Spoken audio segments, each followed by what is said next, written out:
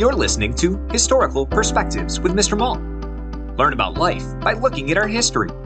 Teachers, for more information about historical perspectives, search Mr. Malt's Marketplace on Teachers Pay Teachers or at mrmaltmarketplace.com. Happy learning!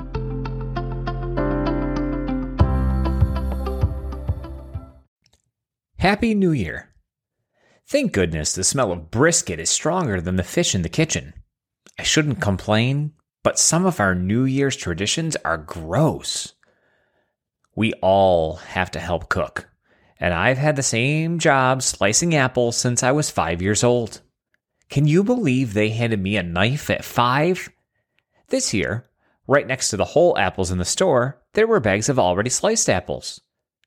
My job was done before I even got there, which meant I could stay out of the kitchen completely. I really don't like fish. Also, I don't like to look back on the year. I just don't get it. My teachers talk about mindfulness and staying in the present. So why should I look back at things that are over and done? I can't even remember last week. So how am I supposed to remember a whole year? You haven't complained yet, my uncle teased. It doesn't feel like a holiday without it. He tousled my hair and I turned away. How is that funny? Leave him alone, Avram, my mom yelled at her brother. He's been good today. She winked at me and led my uncle back to the kitchen. I picked up a game controller and powered up the PS4, but I could still hear them. What is wrong with him anyway? Why is he always crabby when we get together? My uncle whispered, glancing at me. You know, it's hard for kids these days, Mom continued. It's nothing like we knew, and we can't possibly understand the things he's thinking about. And he's been very quiet today, so leave him alone. I guess, my uncle answered. Maybe he's actually thinking about his year and how miserable he makes the rest of us with his complaining about everything. He wasn't teasing this time, and I saw my mom nod slightly. Did she agree with him about me? It had been a hard year, and I did complain a lot. It's my personality. But I never thought about how that annoyed others.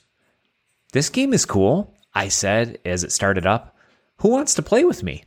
I asked the room of relatives.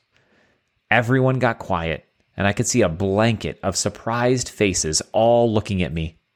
I will, said Uncle Avram. My job is done, and I know this game. He settled next to me, and I thought of something to say that wasn't complaining. Did you see how the apples were already sliced? I asked. I did, he answered. That's brilliant. Did you see the already baked bread I brought from the deli? We looked at each other and laughed hard as we selected our avatars on screen. Suddenly, Mom's arms were around both of us, squeezing us tightly. Happy New Year, she whispered, and I looked up at her watery eyes. Onions, she explained. Remember, I'm always assigned the onions. Thanks for listening to this Historical Perspective. If you enjoyed this episode, be sure to subscribe.